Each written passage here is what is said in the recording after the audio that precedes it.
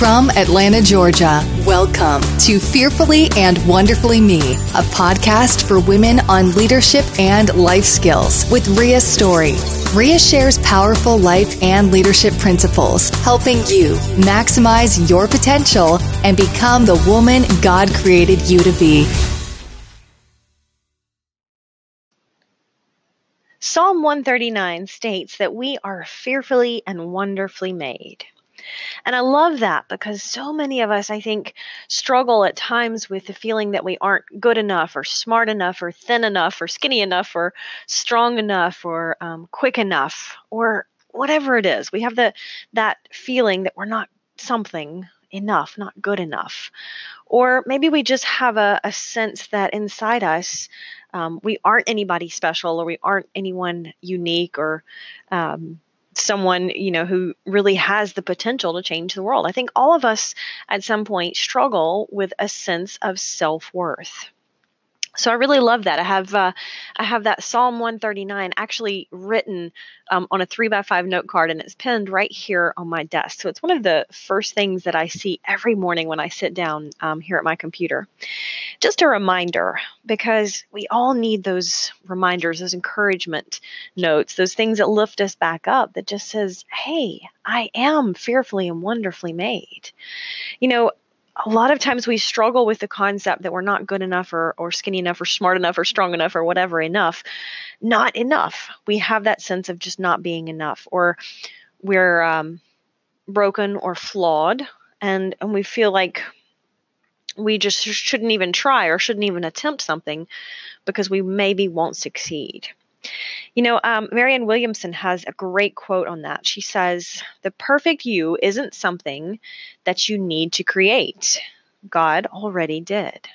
And I love that, because when we're struggling with a sense of shame about ourselves or a struggle of a lack of self-worth, we are really, in essence, claiming the false belief that we aren't perfect and that we've got to do something else or be something better. And it's really not about that.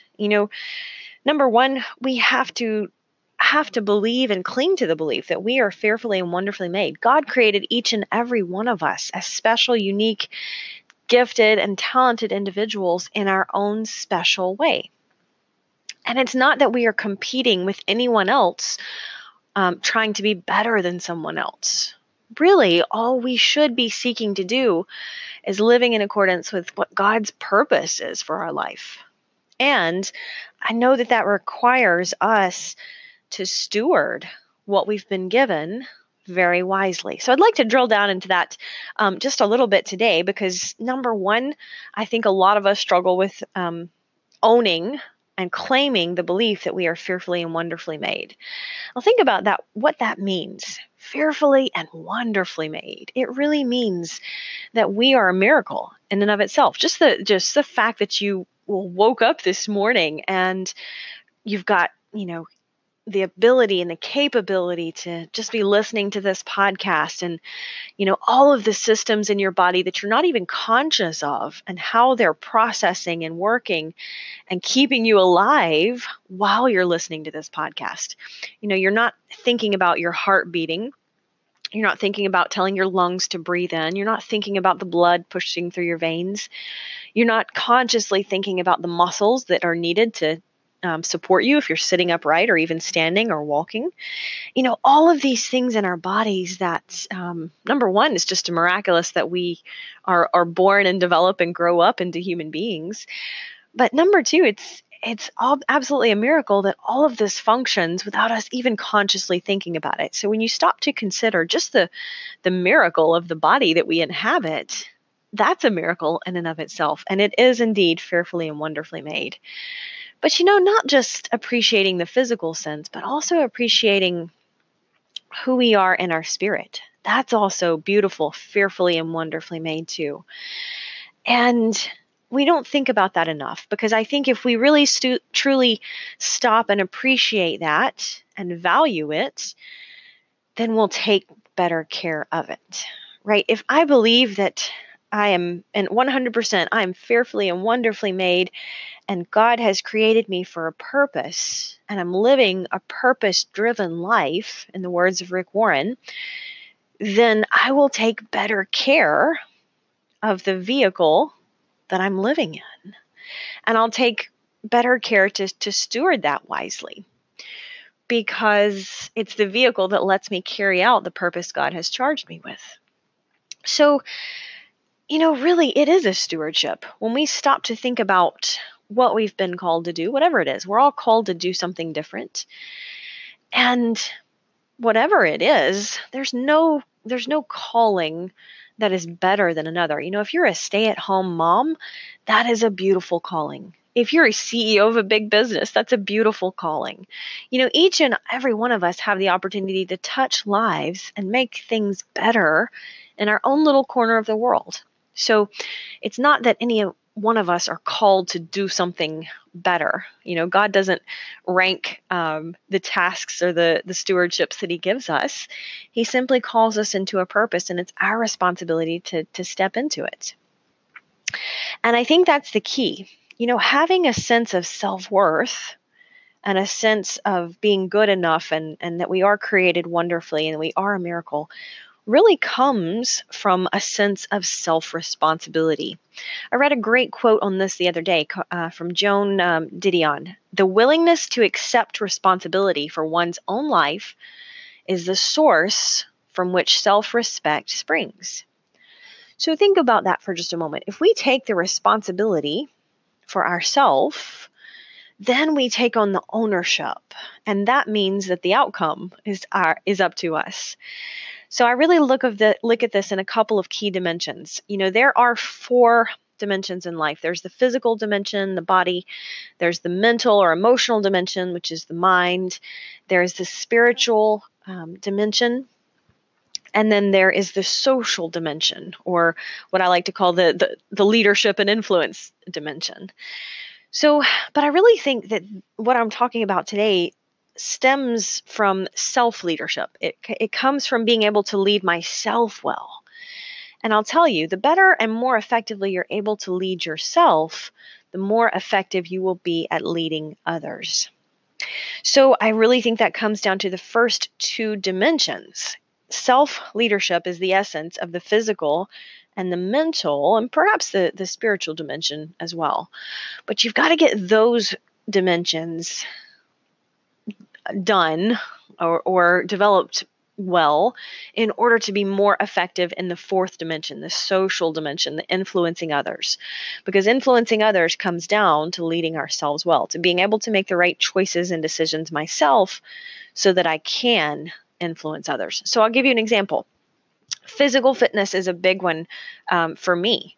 There was certainly times in my life when I've been out of balance in the physical dimension. I either wasn't in shape or I was working out way too much.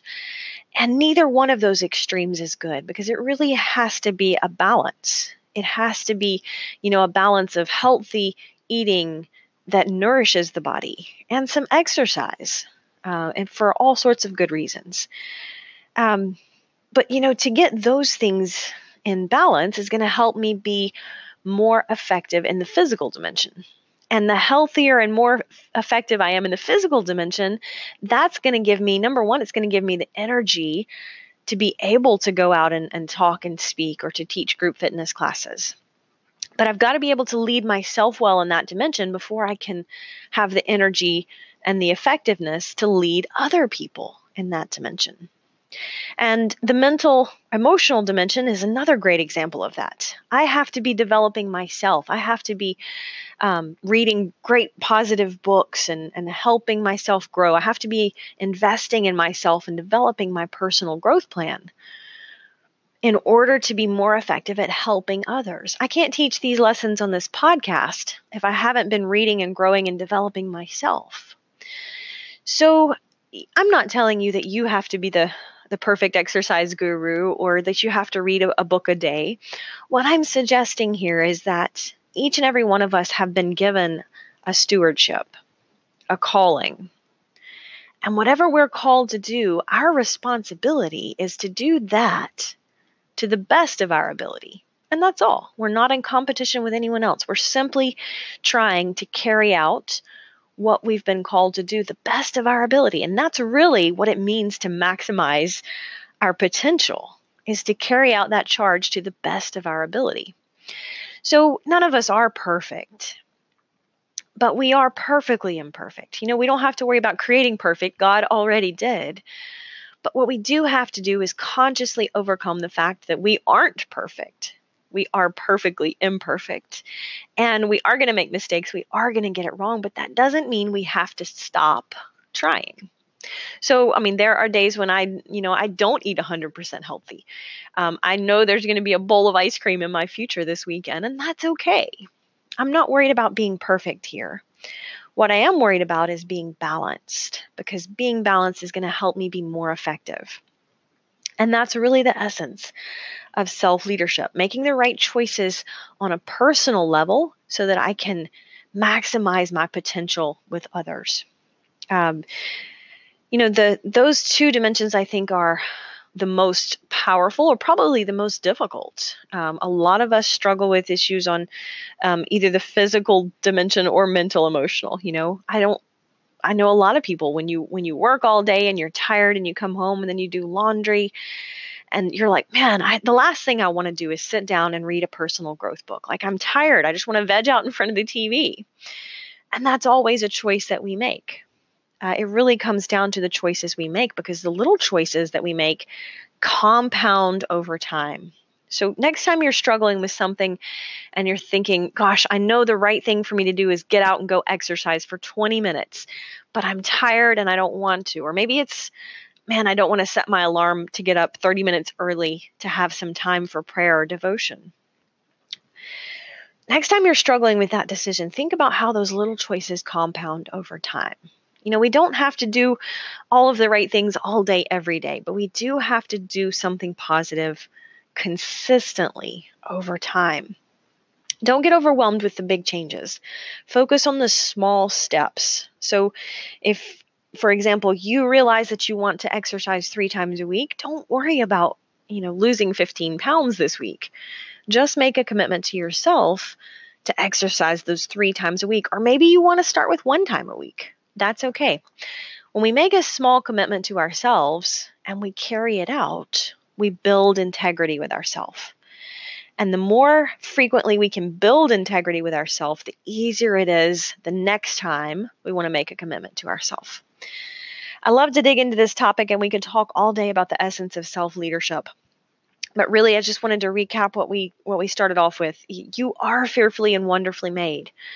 But that comes with a responsibility to take care of the gifts you've been given. Take care of your physical health so that you have the energy to do the other things. Take care of your mind and develop your mental dimension. Whether you're a reader, whether you listen to podcasts, whether you watch TEDx talks, there are so many resources out there. Just making sure that you're developing yourself in some way. Spiritual dimension. Make sure that you take time for reflection, for prayer. And then in the social dimension, making sure that you're developing your influence skills, your leadership of others. Really, what it boils down to is being intentional in every dimension of our life. We don't have to be perfect, but we do have to be getting better. Until next time. Start increasing your influence and maximizing your potential with Ria's audiobooks. Available at audible.com, amazon.com, and iBooks. Please visit riastory.com to learn about Ria's books, resources, speaking, and training programs. Thanks for listening.